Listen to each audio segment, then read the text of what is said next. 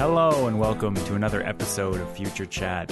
I'm back once again with my valiant co-host Mike Cottrell and our beloved senior contributor Nick Maddox. We have several great stories for you today, but first, Mike, I want you to follow up with some, note what I did there, some great stories, but first, you want to follow up on some financial mobile stuff that's been going on? Stuff that's been hinted at and now slightly more detail about? I do. It was quite timely that this came out shortly after our episode released. The APK teardown of the CIBC app, I think it was. Yeah. Showed that the Android Pay is coming to Canada. Like there was code in there. Actually, maybe it wasn't the CIBC app. I think it was something else. I don't know or recall off the top of my head, but an APK teardown showed some code in there indicating Canadian currency handling. So prior to that, there was no ability for Canadian currency to be handled within the Android Pay system. So this shows that there is an intention for it to be released in Canada, and given that it's in the APK, it appears to possibly be sooner than later. So that's hopeful. That's good news. And as we said last week, it's always good to see these companies and apps looking to move forward with integrating Android Pay into their systems a bit more. Yeah. Interestingly, the last sentence here it talks about Mobile Syrup reaching out for comment and Google saying, "We're excited to bring Android Pay to Canadians. However, it's currently not available in Canada." Which I don't know how much more of a signal you can give. Yeah. So is the actual Android Pay app that the teardown was. It wasn't a bank's app. So it was the actual official Android Pay app had code in there for handling Canadian currency. I'm formally excited because I've been waiting for forever to do that. And hopefully it comes with some kind of, I've been hearing kind of rumblings that Apple specifically is looking to release not only like peer-to-peer payments like we've been talking about for the last several episodes, but also kind of a virtual credit card type of situation, like a prepaid credit card that would work through Apple Pay.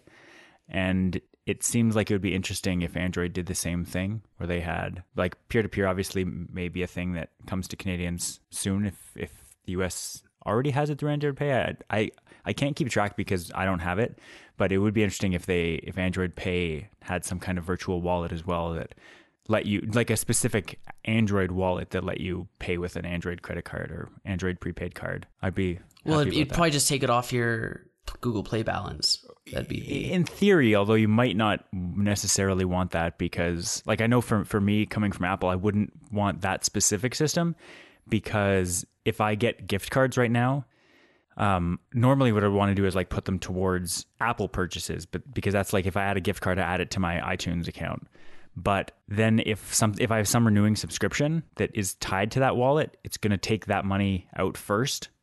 And in theory, it's all the same. But like if you get a gift, it is all the same. I understand that money is all the same, but if you get a gift, like an iTunes gift card as a present from someone and you go to add it to your wallet and then you don't use it for the first month, suddenly Apple Music resubscribes, like takes out a subscription and it takes out a chunk of that money. And you're like, well, I wanted to use that for an app. And I realize it makes no objective difference, but like the reason I have several iTunes cards sitting on my desk is that I want to use them for an app that's special when I see an app, I want to go buy it, but I can't say like, don't use that money for my recurring subscriptions.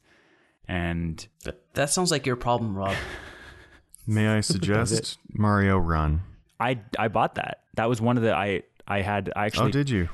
I told Julia to get me small denominations of cards. Like that was the best possible way because then I can just put one $10 card on, use that, and then still have remaining $10 amounts for apps in the future. Do you want to add me as a friend on Mario Run? Because I don't have any Mario Run friends. I don't have any Mario Run friends either. You can add me as a friend, but I feel like that requires a 16-digit Nintendo code or something. We can. I'm happy to look into it, but I'm looking into it as we okay. speak. I'll let you keep doing that. Any kind of rumblings in these articles, Mike, about the possibility of this announcement happening? Because Google I/O is coming up very, very soon, right? It's like a week or two. Is it? I don't keep track of when they're supposed to Come on, be. Mike. A couple of years ago, we were talking about going. But before we move on, I want to come back to your thing about gift Yeah. cards. So I hear what you're saying. I totally get it. But I think you might have better success just kind of like either mentally or even physically writing yourself an IOU Right. to yourself Yeah. and just put the gift cards in there. And like you said, the money's going to get taken out either way, whether the cards are in there or not. And you've gotten that extra money. So like just conceptually, you've already have the ability to spend the money on whatever you want, given that it was a Yes. gift, right? So just have like a list saying, this is how much I am letting myself spend. Because that's ultimately what it's coming down to. Right. Like, you don't even need gift cards to buy stuff if you don't want to. But in your approach to purchasing apps, Right. you choose to use them when you get gift cards, which is fine. But if the idea is to try to prevent adding them to your account so that they don't get taken off in your recurring payments, just do that like mental IOU thing. So that next time you do, it's like, oh yeah, I was given that gift card, however back, I'll just let myself buy it. I understand what you're saying, but I hope that you also understand the difference between buying an app with money that comes straight off your credit card versus buying an app because someone gave you a gift card, and how it's psychology really more than anything else. Like, That's what I'm saying. No, and I get that Yeah. part. Yeah. so that's the only reason that it's difficult for me, because I can't justify, unless I'm really, really going to use this app, I can't justify spending something like $5 or $10 on it. Just like the nature of the App Store, and that like you can get a refund for apps if you really kind of make a stink about it, but it's not like, I don't want to do that, but you can't try things out. You kind of have to just buy them and hope for the best, or request a refund.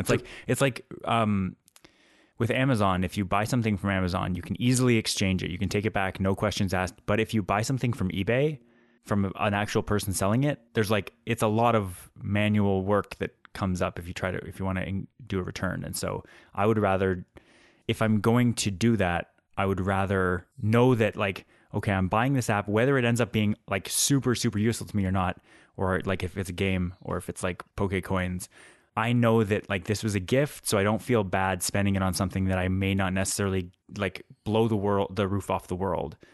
But if I'm spending my own cash, I'm going to be a lot more thoughtful about what I spend money on, and probably won't spend money on it. I regret signing up for the free Audible trial because it turned into 2 months of paid Audible They know that. when I didn't intend to, because it like lapsed the first time, and I was like, what? It doesn't auto cancel? What the heck? Yeah. And I'm sure that that's happens a great like plug for our sponsor there, Mike. every company that has those like free month trials probably rely pretty heavily on those types of revenue with people. Netflix for sure does that. Right. So then I was like, okay, fine, whatever. So then what did I do? Oh no, because then I was going to cancel my Audible subscription. Yep. But it's like, oh, but you have credits. So if you cancel, you lose your credits. And I was like, oh, well, I don't want to do that. So I let it sit for another month, and then it lapsed again. I was like, damn it. So then finally I spent the credits I had, right? Because after I renewed the second month, after the first free month, it gave me more credits, which I hadn't spent yet. So I was like, okay, I'll spend those credits and then cancel. But I never got around to spending them till the second paid month lapsed. The kid's like, okay, now I actually have to spend these credits. So then that's when I bought like, I don't know, the Jobs book, and a couple other ones. Right. And then I canceled my subscription. So now I have like 2 or 3 books that I haven't listened to. Yeah.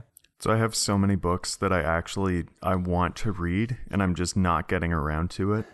And with my new job, like we're allowed to have one earbud in whenever we're working, which is actually pretty great. It works really well. And then I was listening to, I was listening to the Pessimists Archive, I think, which was recently plugged by No Such Thing as a Fish, and now everyone likes it. Yeah. Except there's only 5 episodes. But I think they were talking about like automation stealing jobs and things like that. Mm-hmm. And one of the topics was that this might have been a different fact. Anyway, they used to have people, when people worked in the factories, everyone would chip in and they would hire someone to read the paper or like read a book or read poetry or something to them while they worked. Huh. It's like someone would just stand in a really high chair and read loudly to people while they worked, which, seems like pretty great. But then the radio took that job because automation, right? Mm.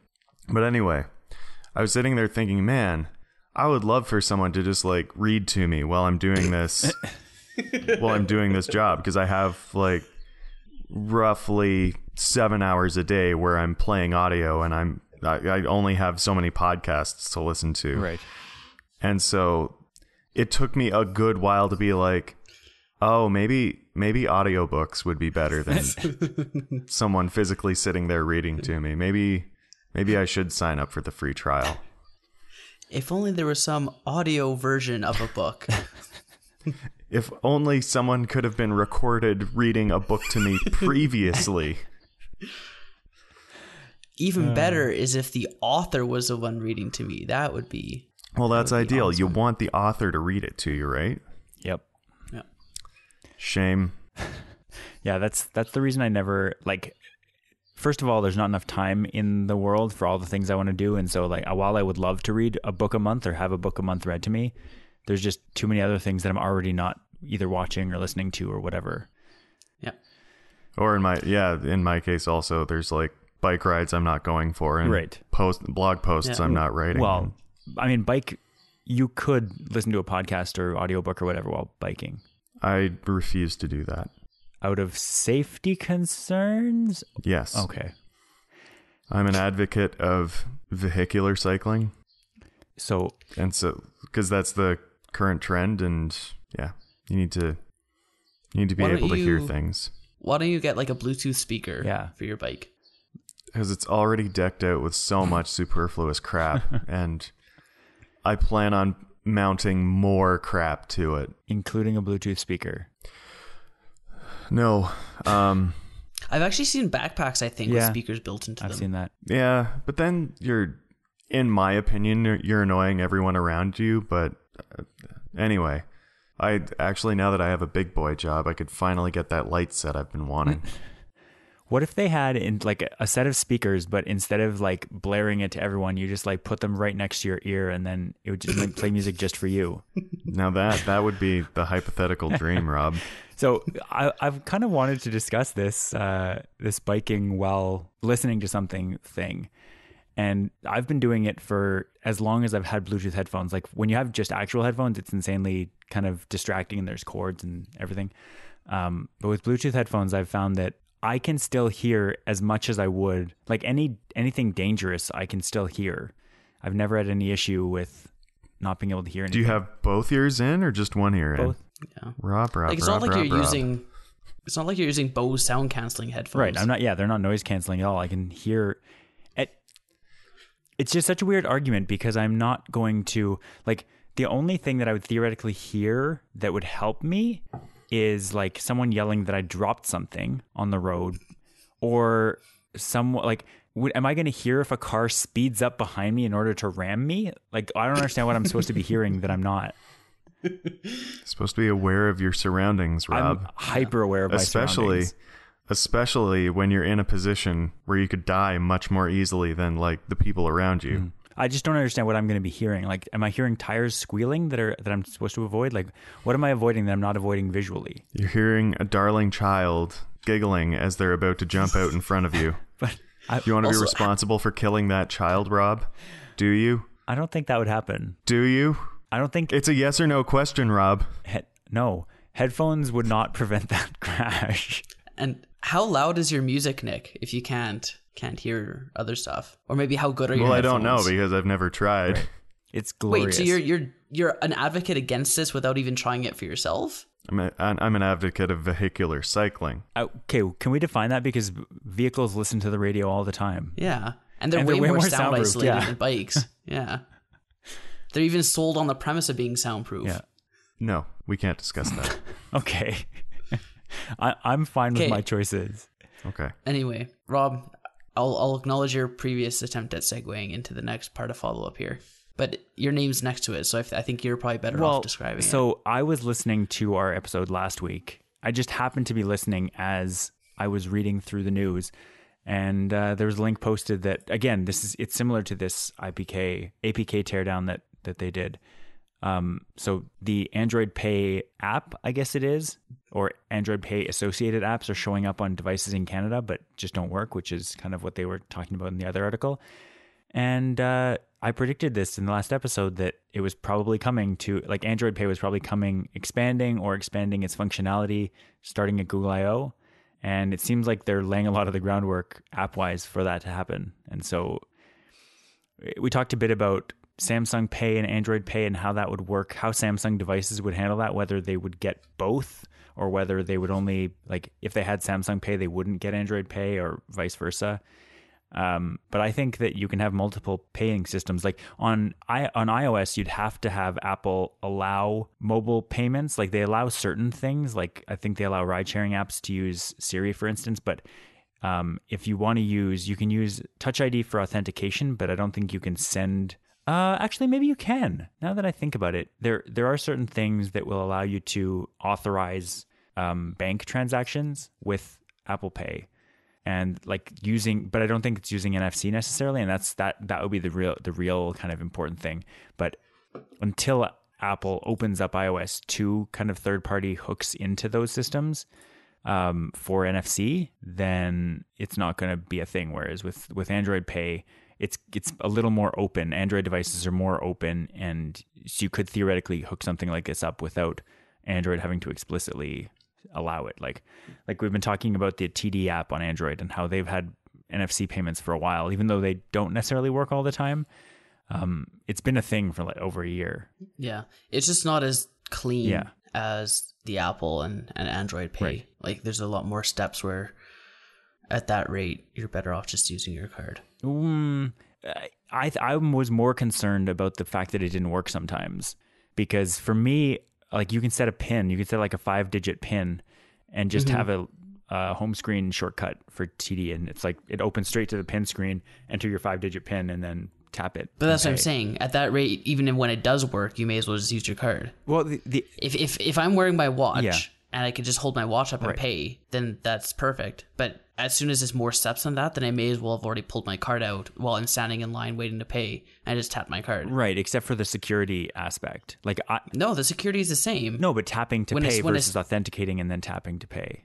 It's physical authentication, Rob. What do you mean? What? Like I'm there with the card. No, but anyone can be there with the card and tap it and pay, whereas not anyone can be there and tap your watch or your phone to pay, because they have to either authenticate on the spot or have already authenticated that they're you. Right. But like the other aspect, and this is why I don't have tap and pay to my debit card, is credit cards will very readily stand behind fraud and theft reimbursement. Whereas with debit, I think they're a little bit more... well, I think their hands are a little more tied, because you can... Kind of. Like it's quote unquote real money, so to speak. Yeah. And like I've told you guys before, like we had an issue with our debit account before where it got skimmed and started having money taken out. And PC called us right away and asked, "Are you in the Philippines?" I'm like, "Nope, we're not." So that got kiboshed right away. But at that point, money had already been taken out, but they reimbursed us because again, they have insurance against that kind of thing, right? So, but I'm not as comfortable having a debit card have tap and pay enabled versus the credit card. I had a weird thing happen at a gas station a couple weeks ago. Well, it didn't happen at the gas station. I paid with Apple Pay, like tapping to pay at the gas station at the pump.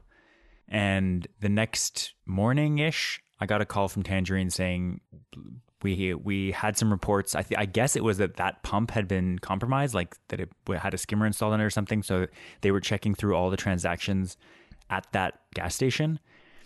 And which sounds horribly tedious, calling everyone that used a credit card at that gas station. But I answered the call and I was like, "Oh no, that was me. I paid there, and I have paid at this gas station before, so it shouldn't have tripped anything for that reason." But and then I said like, "Oh no, I used Apple Pay. So like I paid with my fingerprint. I didn't enter any card. I didn't nothing." Could have been compromised, and I kind of tried to nothing. There's nothing to skim, right? And so I kind of I tried to ask, but I didn't want to explicitly be like, you can't do that, right? Like if I'm using this, like it's tokenization. So if it approved on one thing, it can't approve that same token can't be used in a second transaction. So it's like there are ways. It's not like 100% security proof, but in that particular scenario, you wouldn't be able to steal any money from that card because the token's already been used. And I think she probably just couldn't really give me a clear answer, or like, because she's obviously just working in a call center. She's not like a security expert. But it did get me thinking about how weird, like, we take the security of credit cards and stuff totally for granted. Again, because the bank stands behind the transactions, like we just wantonly throw our cards around, just tapping to pay wherever. But it's like, if you want to actually be secure about it, having a smartphone app or a smartphone that has either like NFC with authentication or whatever is a lot more secure than just tapping a card on a terminal. In theory, like, phones and digital data in general have their own vulnerabilities, but ideally it's less susceptible to being breached than like a physical compromise of actually losing your card. It's a very different kind of breach. Right. It's less targeted. Yeah. Like, and I'd say less likely. Like, you're more likely to lose a card than to be able to lose your phone in the first place, or lose the phone and have it be able to be compromised. And people like fraudsters, scammers, thieves, whatever you want to call them, they will always target the least secure system because it's the easiest to exploit over and over and over again. And so installing a card skimmer is going to get you so much more credit card information and the ability to steal more money than breaking the security, unless you're like wholesale breaking the security of a system that uses digital encryption of some kind. A digital only system that uses encryption. It's much more easy to just install a skimmer and get a bunch of cards, and that's what they are doing right now. I know that one of the recommendations from security experts was whenever you go up to a terminal, like pull on it, and you're gonna do like the swipe, just give it a pull, like a good tug, and like basically a tug of any strength shouldn't even move the front part. But I think the skimmers are fairly easy able to pull off once you just, like, they're not going to slide off, but once you pull on it, it will like, that was not supposed to be there. Yeah. So, the Google I/O is at the end of this month, so we'll find out whether we can expect Android Pay to come to Canada, but hopefully it does. Yeah. And Samsung Pay too. Yeah. Because I'm assuming Android Pay is only going to work with Android Wear, like from a wearable space. Right. Yeah, I would agree. So, yeah, I'd like to see both. Yeah. So we've been talking about fraud and money involved. Nick, do you want to tell us what happened this week and why we should all be running screaming into, I guess, villages full of Luddites that don't use technology? Well, I would recommend the mountains, actually. Okay. Because I feel like that's where they can find you the least well. But no, Europe got hit with, Europe and a bunch of other countries. Yeah. You know, Europe, the country Europe and all those other countries. Yeah, that's right. It's other the countries EU like now. It's pretty countries much like the same Africa thing. and North America. Yeah, like, and including Asia. Like that's a country Can't that forget about that country. Yeah. may well have gotten hit. No, more than 100,000 organizations in at least 150 countries were targeted by a global ransomware attack on Friday, which, Yeah. that's a lot. I think one of the ones was like the British Health Organization too, Yeah. the National Health Service. That was one of the biggest ones. Yeah, and I want to point out to our listeners that Mike hadn't heard about this story. And for the amount of niche, crazy tech stories that Mike comes up with, I'm shocked that this didn't even like come across your desk. Yeah, I agree. I'm sure I saw a tweet or two about ransomware and I just skimmed past it. I'm like, Ransomware? That's not a cell phone. Why would I want to know about that? Wait, are they holding cell phones with the ransomware? Nope, that was probably it's part of regular my thought computers. process. Yeah. Okay, so it crippled the British healthcare system for a day. Germany's national railway service was hit. University networks in China were hit. Yeah. In each case, a pop-up window demanded payments of $300 or about 2,000 yuan in order to free the files. So it just encrypts everything and then demands more. Right. They also said that it was particularly virulent. Mm-hmm. Anyway, and I believe cybersecurity experts in a second story I have here, they said that the attack was based on some an NSA exploit that was leaked. Okay. And, Rob, I wanted to read this passage specifically to you. The ransomware's rapid spread suggests that many organizations have been slow to update their systems to newer versions of Microsoft's Windows operating system that addresses the bug, which likely aided the worm's movement. Yeah, so this was, I think, only exploitable through Windows XP, if I understand. Maybe Windows 7, but anything that was patched with critical updates was fine. And I read a tweet this morning. I follow a few people work with Windows 10, and like they have the developers previews and stuff where they're constantly pushing out new builds like every other day. And as soon as this came up, they were like, yeah, Windows 10 devices are not affected. So if you are on the latest operating system, you're completely fine. It's all much older ones.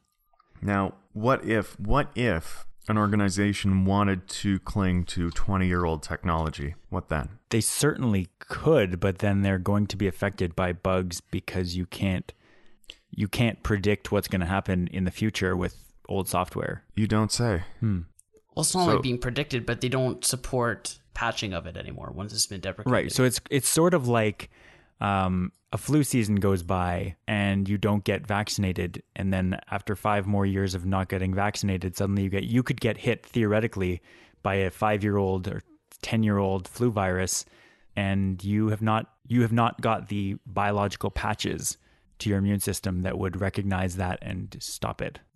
Is that really the same though? It's a decent analogy, I would say. It's not perfect. I don't think that like a 10-year-old flu is quite accurate, but I think it would be fair to say if you didn't get the flu shot, you didn't get the latest security updates. Sorry, I guess you could expect to get hit harder by the flu. Yeah, I think this is more like, say you have a 50-year-old car, and they come up with new seatbelt technology. Okay. Yeah. And then they say, okay, we're only going to apply this new seatbelt technology to cars from the 70s and later, newer. Yeah. Right. Because they consider anything prior to that to be too old to support. And you get into an accident that you would have survived had you had the newer seatbelts. Mm-hmm. But because you had the older car that didn't get the newest type of seatbelt, then you were screwed. Yeah. So it's not that because the 70s cars had the newer seatbelts already installed. It's just once that newer seatbelt came out, they were upgraded. Right. Again, it depends what type of vulnerability was hit with this. But my understanding of how when Microsoft officially terminates support for an operating system or a program or whatever, it's that they're not going to keep applying security updates or looking for security holes in those software. Right? Huh. It's like I need to get my pertussis booster. Because if you haven't had it for 10 years, it doesn't work anymore. I still like my analogy. Sorry, I just wanted to jump in with that and make everyone laugh. I like my analogy, although it would require the only reason I think that doesn't work perfectly is because the flu virus mutates very quickly, but I'm imagining a dormant flu virus that has unaltered from 10 years ago. If you never got a vaccine for it, your immune system would never have learned about its effects and protected itself. And so you could theoretically still be vulnerable to that 10-year-old flu virus. No, I think it's valid. I think it's perfectly valid. I think that's only part of the picture, though. I think the other part is that you apply new updates to older versions if they're still supported. Right? So what I'm hearing is that we should all be using Ubuntu. Well, so there's a lot to unpack in this story, but one of the things is that apparently the Linux kernel has a lot of vulnerabilities that are like every year they're moving higher and higher in the list of vulnerabilities as Linux systems, like consumers don't usually use them a lot, but servers like almost exclusively use Linux based systems. Yeah. And so that's becoming a viable method of attacking people, is just taking their servers hostage or bringing them down. And so there are a lot of vulnerabilities in Linux kernels, Ubuntu kernels, and other packages, but you don't really hear about it because it's like server administrators and that are dealing with it, and they just quietly deal with it and make it go away. Right. With this malware, is it the kind of thing where it gets triggered or downloaded from like an email attachment, or you go to a link and get asked to download something? Like this article didn't seem to have any indication of what the patient zero method was for it to spread. Like obviously once it's on a network, it can spread itself willy-nilly, but in the second link, it says, while many ransomware infections require a victim to open an email attachment or click a link, Friday's attack is notable for its worm-like ability to spread. In other words, its ability to copy itself between vulnerable machines without user intervention. But it doesn't address patient zero, but... Yeah, like it still needs to be on an original machine on a given network. Well, they probably put it on a network or on a computer that was on the internet. Like, I even think you could do it in such a myriad of ways. Like, I think I remember hearing a story about how someone wanted to infect a computer that wasn't attached to the internet. Yeah. Or they wanted to infect a network that wasn't attached. Yeah. So what someone did is they just left a USB stick, like an infected USB stick around. And sure enough, someone picked it up and plugged it into their computer. Yep. Right. Well, I heard about that too. It was like a university campus or like a secure government building or something, and they just spread free USBs laying around the campus of whatever organization, and it got in. I think the most interesting part of this for me, this ransomware thing, is how it was stopped. Like for the time being, if you're already infected, it's too late. But Nick, did you read anything into how it was stopped? I don't know that it has been stopped. They think that there could be a bunch of new infections come Monday. In theory, but I don't know exactly when that CBC article was published. I think it was today. Theoretically, there could be, but the existing system, the one that attacked the NHS and all that, was stopped because the programmers of the worm or whatever they call it they built in a kill switch, and it involved trying to contact a domain on the internet. And if it couldn't contact that domain, if the domain wasn't working, then it would propagate. And if it checked and it found that domain, then it would just stop functioning.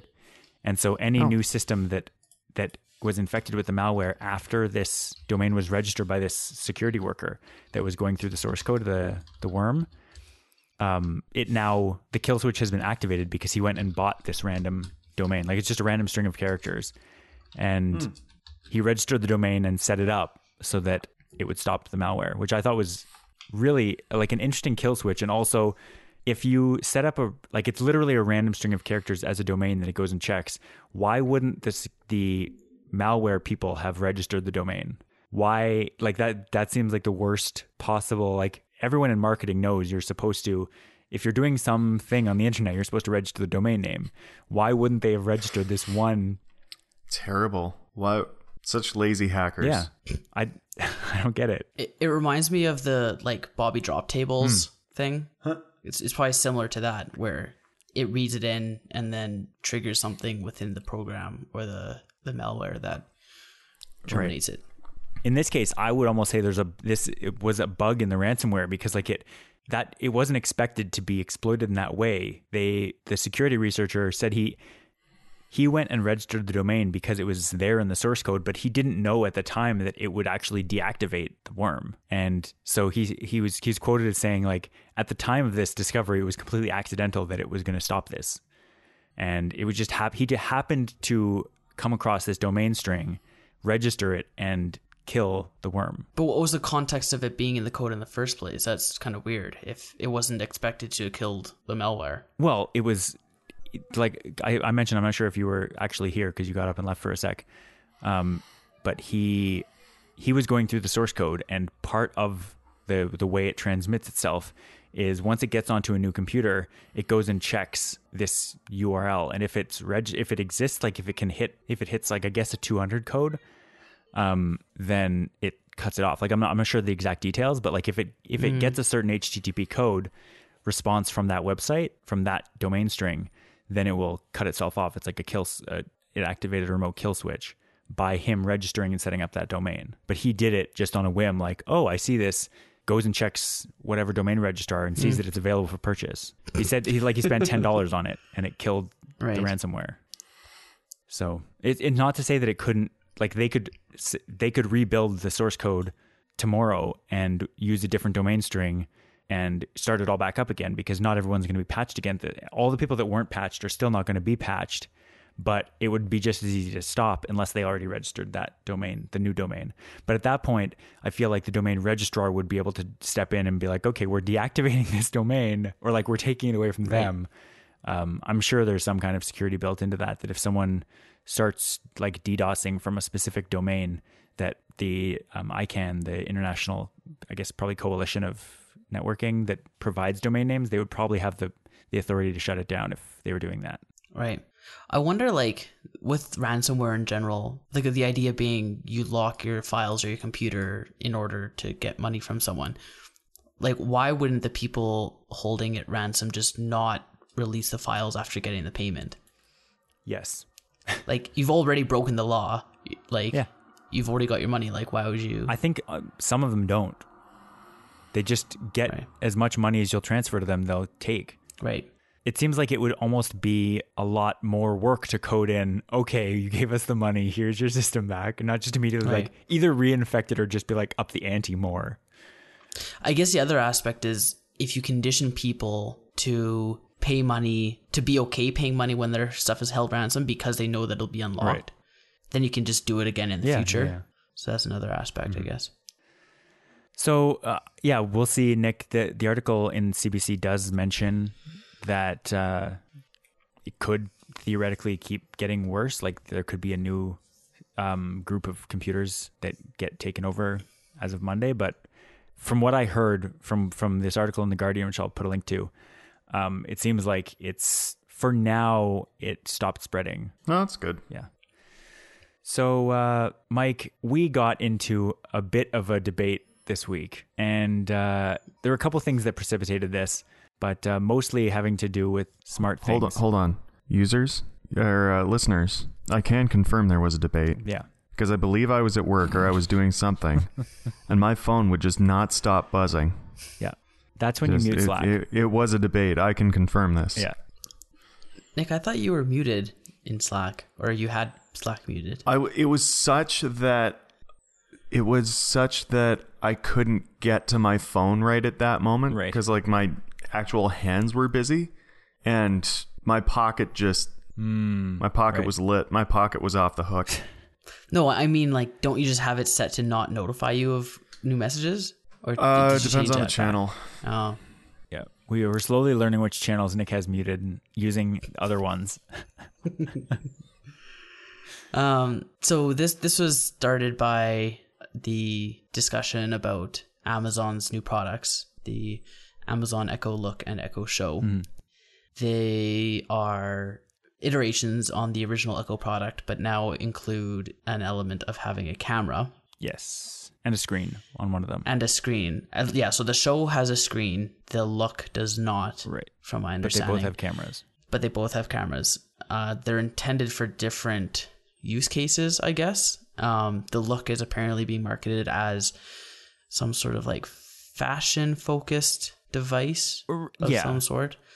The Show being more of a multi-use interface for either TV or weather information or like live chatting type thing. Yeah. Well, it's like an internet connected communications device.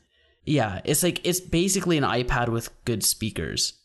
Kind of like bigger speakers. Like the size of the speaker dictates how good it can be, and the iPad's super thin. Yeah, and with better mics and that kind of thing. And the screen on the Echo Show isn't intended to be used like an iPad with multiple apps. Right. It's like just to connect to a video feed or possibly like Amazon Media content. Display the weather, that kind of thing. Weather info, time, all that kind of stuff, right? So like timers. So it's kind of, they probably envision it being used in like a kitchen, or just in a living space where you might want just general information displayed like that, with the odd case of talking to someone else. Like if you're cooking and someone calls you or wants to just chat with you, then you can put them on that device.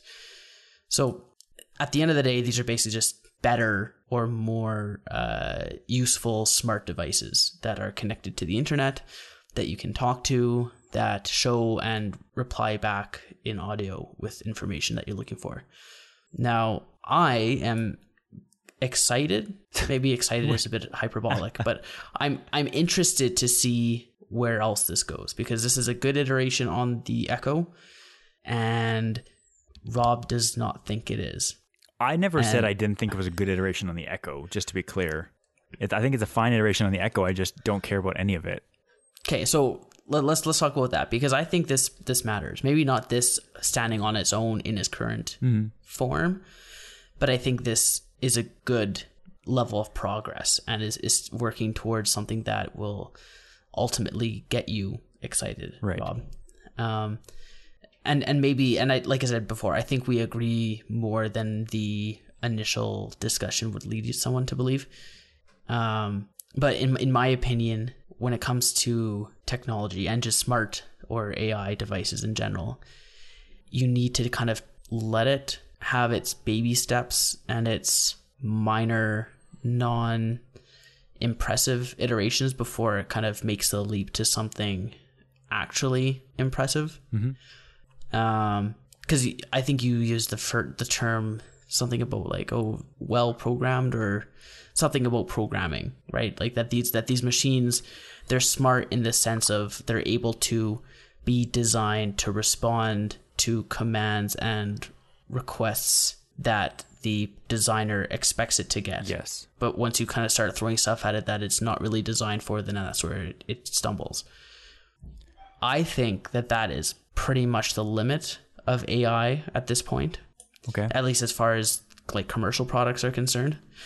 Like, who knows what's being tested right now or designed. Like, people throw around the term machine learning all the time, and I'm sure there's actual machine learning being done, and maybe even be done already in the background with things like Google Maps or that kind of thing.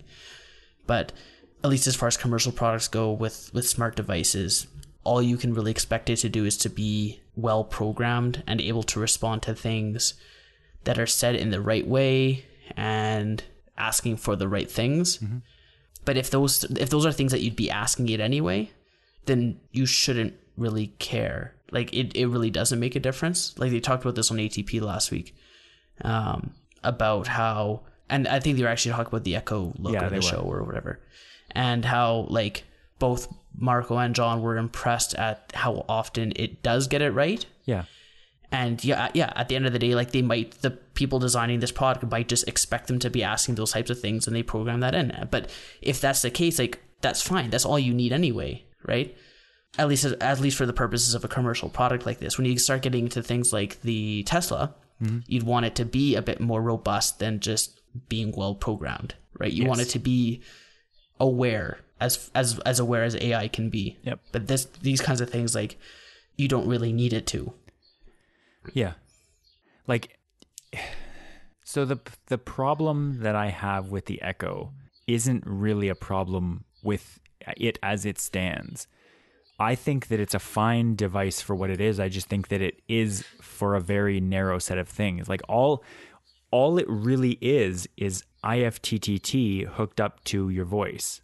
As opposed to going into IFTTT or having triggers set up, it will just do commands that you enter vocally, and that's fine. Like, I don't have any other smart things that it could control, so all I would be doing is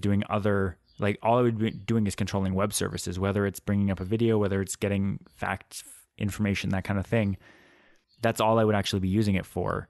And so to me, the Echo doesn't really hold any appeal because I already have a thing that can do that on my wrist and in my pocket or like somewhere near me all the time. And the Echo Show just seems to me like it's unappealing for the same reason that a 80s corded phone is unappealing. Or a modern corded phone, if those ever exist at all. It's like, it's no more useful to me than something that I can only use in one spot. Like, it's the same reason I don't like watching TV, because it's rooted in one spot.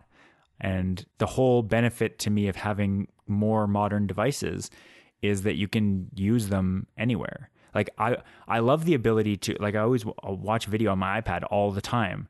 If I happen to be sitting on my TV, I'll open up the YouTube app on my iPad and then cast it to the TV. But if I want to get up and go make a meal or go upstairs or anything else I want to do, it can't come with me. It can only come with me if it's on a portable thing. And so the concept of having these things that don't move, they're sitting in one spot, they're fine, but they're still just very rigid, like you said, programmed devices. And the other thing that like none of these assistants can do yet that would be really appealing to me is normally you want to, it would be like, it's the difference between having a thing that like a know-it-all person at your dinner table or at a bar, at a table in a trivia night or something. And you can have it come up with information. You can say, I don't know, what's a good example? Like, who scored the most goals of all time in the NHL? Like, who's the all-time goal-scoring leader? But you can't just be having that conversation and like, oh, I wonder who that is. Hey, voice device, who is it? And they won't be able to tell you anything because it wasn't paying attention. And I don't think we're necessarily truly going to get to intelligence unless the devices have context for what we were talking about already before requesting that information. So the only way it's really useful is if you're willing to re-explain the context of the thing, like in your instructions, or if you're alone and you only ever have to produce that information for other people or for other objects twice. Like you only have to ever produce it once if you're alone, but if you're talking with people, you have to produce it a second time in order to ask the question. Well, you would if the know-it-all NHL fan wasn't paying attention. Well, exactly. You have to re-explain it anyway. The equivalent would be they show up and you're like, oh, hey, know-it-all guy. We were just wondering who's the most, like you'd have to re-explain it. So that's what it's like having the internet connected, but it's not getting any context. And so all these devices, all these AI, like very AI light devices can do is provide information based on very rigid context. And so when I was making the comparison between the Echo and Google Home, which you said was an unfair comparison, I guess like on a technicality, I'm definitely going to compare them basically 1-to-1, is that... I'm not saying that it's an unfair comparison. I'm saying that the Echo, again, based on feedback from people that own one or both, seems to be the superior product based on its ability to recognize voice commands, respond to them, and play the audio, like from a hardware basis, right? The Home appears to be better connected and better versatile than the Echo, and again, I guess it depends what you value more, like the hooks into the Google, and obviously in that case, then Google Home's for you.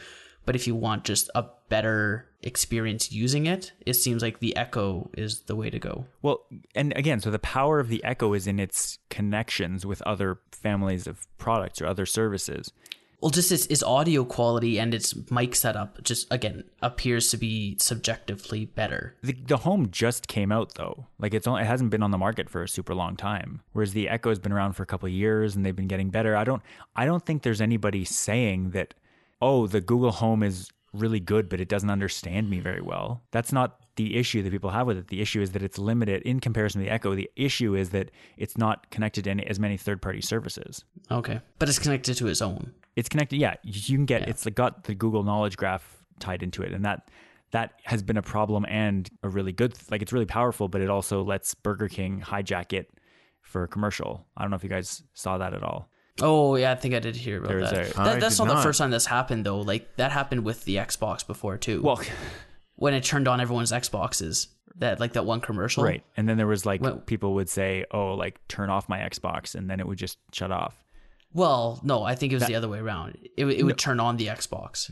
There were absolutely issues. Like, you can go Google it now, where people would be in a game, like they're playing a game, and someone in the voice, like in the voice feature, whatever they're talking, would yell, turn off my Xbox, and it would just shut off. Like you could remotely kill the Xboxes of people you were playing with or against while you were playing Xbox.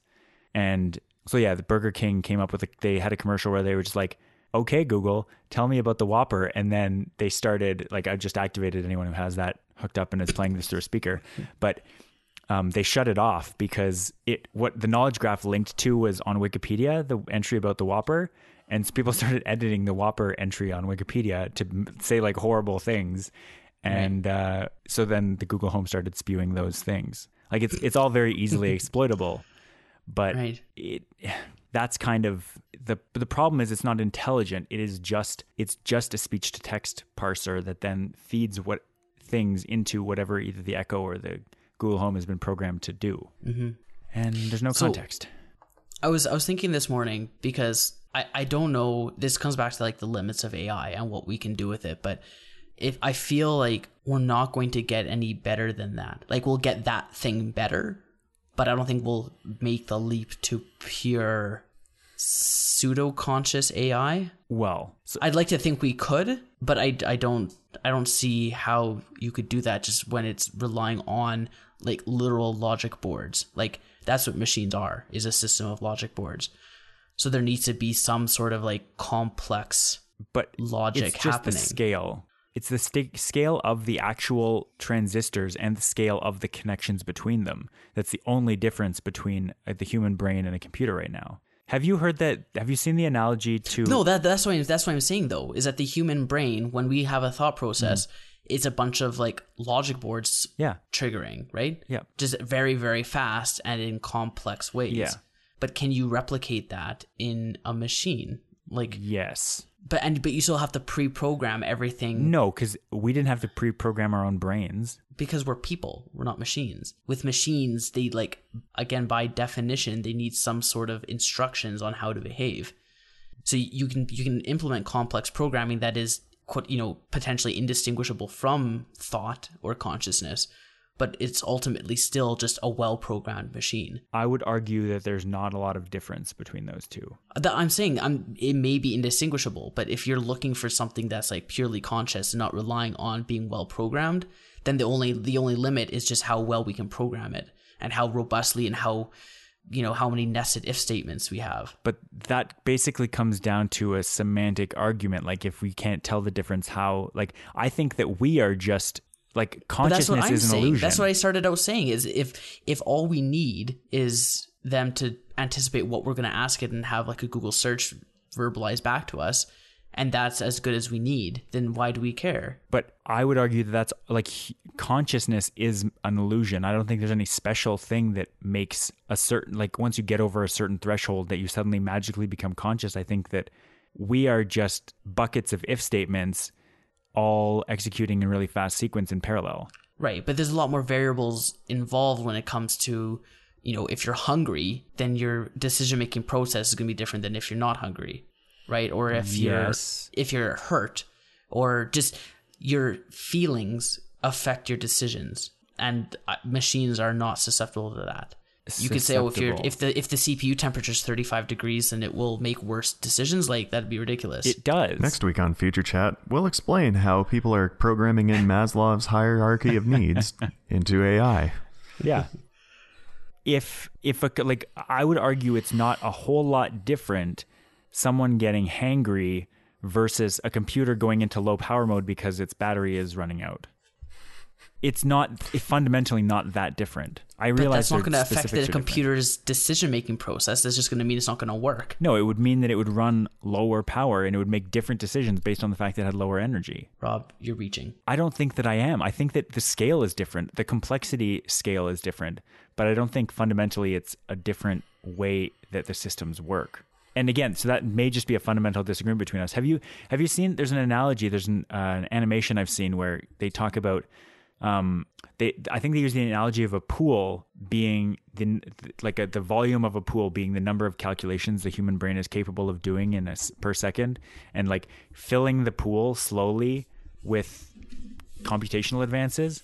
I'll try to find the GIF of it, but basically they compare the number of floating point operations per second that a computer can do with the number of those similar computations that a human brain can do. And the pool is filling super, super slowly right now. Like we're at a fraction of a tiny, tiny fraction of a percentage of the capacity of a human brain and even our supercomputers. But it's orders of magnitude that the computer can advance super, super quickly, so that by the time it gets to our level of intelligence, our level of decisions made per second, for instance, as an analogy, it's going to blow past us. Within 5 seconds later, it's going to have more than the capacity of the entire collective human brain power. Mm-hmm. Just because it's accelerating at such an immense rate. Did we all watch Ex Machina? I have not seen it, but I was thinking movie I was thinking of was Her at the end. Okay, same. I'm sorry, idea. the answer is no. Yeah. I've watched it, but the answer to your question was no. Okay. Yeah. So, like, that's basically what we're talking about, is when you design an android, and to what extent can you make it appear human, right? Like, what's that limit? Yeah. And I still think it comes down to emotion and being able to express and integrate that into the decision-making process. Like in Ex Machina, like the androids, they manipulated people in order to get what they want, right? Like they use their knowledge of how people behave and make decisions and use that to their advantage, right? I haven't watched Her, but I'm sure it's a similar concept. Similar concept without any physical form. Right. It's just like a voice assistant type of thing. With a UI kind of. Right. But yeah, anyway, coming back to these Amazon products, like I think it's a necessary step on the way to the, ultimate thing we end up with, whether that's, an indistinguishable AI that may as well be a person or whatever limit it happens to be. Right. But that's why I'm glad that these types of products exist, because that's a natural next step, right? Like you have, speakers in a can, and then you turn that into speakers plus camera in a can, right?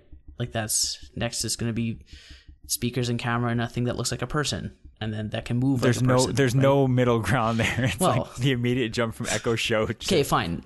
Next will be like a dog or something, and that can move around like a dog and has speakers and a camera. You've seen right? Boston Dynamics work, right? Well, maybe not familiar. The dog with that. robot that can like run faster than a human. No, I'm sure you've seen it. Probably not. That doesn't at all sound familiar. Oh my gosh! All right. Well, what I want to do right now, because we're running short on time, I want to get to Nick's story here. We're going to skip over what happened at Build, because this AI conversation is fascinating and well worth having. But maybe we can talk once, either next week or whatever, about the things that happened to Build, because there's stuff worth talking about. But Nick, I want to get to your botany corner, because I know you love botany, and I'm curious to hear. I know you're passionate. You flatter me. So there are a wide variety of plants which bloom only once every so often. Are you familiar with any of them? Yes. I saw one wasn't it like on Meet the Fockers or Meet the Parents? I don't remember. I think it was Meet the Parents that there's like some plant that was supposed to bloom every Oh no. It was a flower, like an orchid or something, wasn't it? That was Dennis the Menace. That wasn't Meet the Parents. I do feel like there was something like that. Yeah, it was Dennis the Menace, I think. But anyway, it was some orchid that blew up, and he missed it, and it was upsetting for the character. And those of you following my Snapchat will remember seeing pictures of the corpse flower. Yeah. Which I think there's one in New York that took like 60 years between blooms, but whatever they're doing in Edmonton is really working, because it's blooming. Currently, it's blooming exactly every other year, which is like an unprecedented pace so far as I've heard regarding corpse flowers. But they have one. The colloquial name is a sheep-eating plant at the Royal Botanical Gardens between, I think, Hamilton and Brantford. It has bloomed for the first time in 31 years. Wow. And like the blooms, they're okay. Something you're waiting like 31 years for, I'd want a little more out of them, I think, if I'm being honest. Sure. But what I thought was really, really interesting is the nature of the plant itself. It's called the sheep-eating plant, and it looks... Are you guys familiar with like a lot of arid plants? The blood? Arid plants, like plants that are well adapted to arid environments. Like cacti? Ish. Like more like aloe or agave. Okay. It looks a lot like that, like its actual spikes that it has. And it's called the sheep-eating plant because although there's no documented like examples of it, they say that it's so sharp and sticky that it will actually catch sheep and they just die there. Huh. But the idea being that it kills them and then they die, they rot, and they fertilize the ground, which further feeds the plant. And the flowers will actually attract birds. The birds come in, they pollinate the flower, and then as they try to leave, it catches them and they die, and then they fertilize the ground. Huh. But So that doesn't make it a carnivorous plant because it's not directly extracting nutrients Yeah. from the animal, but they've described it as being a proto-carnivorous plant Huh. So because it encourages animals to die around the plant, thus feeding the plant. Right. I thought that was particularly It's not fascinating. that different from just a carnivorous, the way carnivorous plants work. They just happen to kill the animal or whatever it is inside. Yeah, but like I think carnivorous plants tend to live in really like nutrient poor soil, Okay. and they can get away with it because they actually eat things and provide their own nutrients. Right. It almost sounds like a defense against cannibalism. It's like you're in court and it's like, Your Honor, I did not eat this person. I simply killed it, ground it up into a milkshake, and then drank it. That's not at all the same. That's I mean, a tough analogy. It's tricky for us because Okay, we fine. don't like Maybe eat it's through like- osmosis. Maybe it's like killing someone, grinding them up, using them as fertilizer for your carrot garden, and then eating the carrots. Yeah, that would be closer. Yeah. Still weird, but yeah, I think that's closer. I also like the dramatic, like potentially deadly razor sharp spines. It's like deadly for small animals, Right. not And deadly maybe for sheep. people. But The other thing that's interesting about these ones is when they bloom. I'm not sure because the corpse flower, it will only die if it's properly pollinated, and it can't be pollinated because there's no other corpse flower in the area for it. Right. Because they have to bloom together to pollinate the flowers and get seeds. Because they have male and female flowers, male and female plants. But apparently this is one of the ones where it blooms and you need to pollinate it and get seeds because as soon as it blooms, it dies. Weird. Which a lot of things do. I think agave actually does that too. Like it spends all this time getting that rich syrupy core bigger and bigger and bigger until it shoots something up like 10 meters high or more, flowers, and then immediately dies. Right. It's a bit of a like depressing life cycle. No kidding. It spends its entire life saving up to bloom and then dies immediately after. I wonder what the evolutionary purpose for that would be. Yeah. I mean, we have a lot of annual plants here, but that kind of makes sense because there's a lot of pollinators and Yeah. stuff like that around because they tend to be in places with something that would pollinate them. But I'm guessing in more arid regions, the pollinators are further and fewer. And so you need to make a larger effort to attract them to you. Would it be like an automatic regenerative plant where like it dies, but then its seeds kind of like replant themselves? Maybe. If it seeds. Oh, I guess it might not even seed in the first place. Yeah. It could spend its whole life saving up to flower and then not get anything done. Sounds like my kind of plant.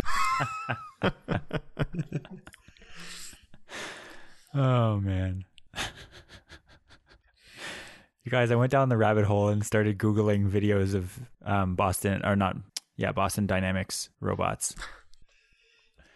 And how's that? It's very ex machina, I must say. Oh, nice. But yeah, I'll post a few links. So Nick, are these plants, they're not necessarily rare, or are they very rare? There aren't a whole lot of them in Canada Okay. because they're native to Chile. So I think you're only going to get them in conservatories and stuff like that up here. I guess it wouldn't be worth if they only bloom once every 30. Is it every 31 years? I mean, it depends on what you're. Well, it depends on conditions, right? Yeah. That's like, so that's ideal conditions, or is it like it's bad conditions that it takes that long? Not necessarily. Okay. Like I don't actually know. Let's check Wikipedia. Yeah, these things are so interesting. Once in a lifetime seems Plants. like too much because it's only 31 years. It is not considered threatened. Okay. I guess Chile, it's probably more common than just having like one or two plants at a conservatory. It says generally 20 years or more to flower. That's cool. So this picture, it's not. Is that the flowers? Like, are those green things on top of the flowers? Which picture are you The looking top. at? Well, I guess the top one, and then the closer view on the main one.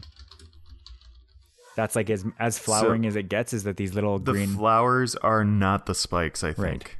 Right. That's These little green flower looky things. That's the bloom. yeah. There's a picture of the actual flower a little further Yeah. down. That's almost underwhelming. Like it almost just looks like leaves. I know that there's like the Right? It's like, wow, you 31 years, eh? That's what you have to show for it, huh? Cool. I mean, lilies make stuff that look like that every year, but good on you. I don't know if you've ever seen a Helleborus. They have kind of a similar thing where they flower in early spring. I mean, not here because they're not hardy enough to live here, but they flower and they put out these big, like, pink flower-looking things. But the pink flowers fade and then just become part of the foliage. Yeah, very pretty.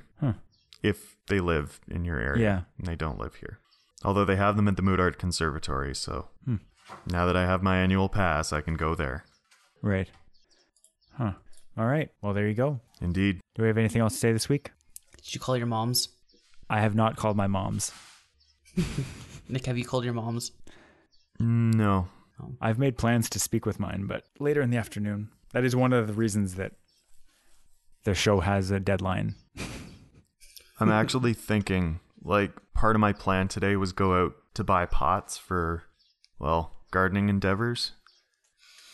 And it's just now occurring to me that I'm planning on going out to a gardening store on Mother's Day. Yep. And that might be a terrible, terrible idea. It could be. I'd say it will be. Yeah. I guess it depends how many Yeah, flowers probably. they have. If only people paid as much attention to gender stereotypes as Kaya and I do. It's probably not going to be as bad as Valentine's No, Day. I agree. At a garden center? Like, it's not a flower store, it's an actual gardening center. I guess. Yeah, that's true. You'll probably be okay either way, I would say. Eh. All right. Well, if that's all we have for this week, I will say thank you once again for listening to this week's episode of Future Chat. You can head to unwindmedia.com/future chat for past episodes of the show and more. And we'll see you next week. Ciao. Toodaloo. Oh, and we're not live. Post-show stretch. Did you see that YouTube link I posted? I did. That's the clip I was thinking of. Yeah. I didn't listen with sound, but Yeah. Nick, that's if you haven't seen it, that's the reference I was talking about. What's that? That YouTube link. Oh, okay. Is that the Boston thingy, Rob? like you should go look at the Boston Dynamics channel. This is that one I just posted, I think is from MIT, but it's the same idea. That looks nothing like a cheetah. What do you mean it looks nothing like a cheetah? It looks exactly like a cheetah. Have you ever seen a cheetah before? Looks just like it. That looks like a horrible robot. Your standards are too high. Says the person not impressed with a smart camera box. Okay, so I've watched this clip, and I would be so pissed if I were Mr. Wilson. Like, how could you not just straight up murder Dennis? Like, he waited how long for that flower? 40 years. It's 40 years. That's like the bulk of his life right there. Yeah. He is a menace.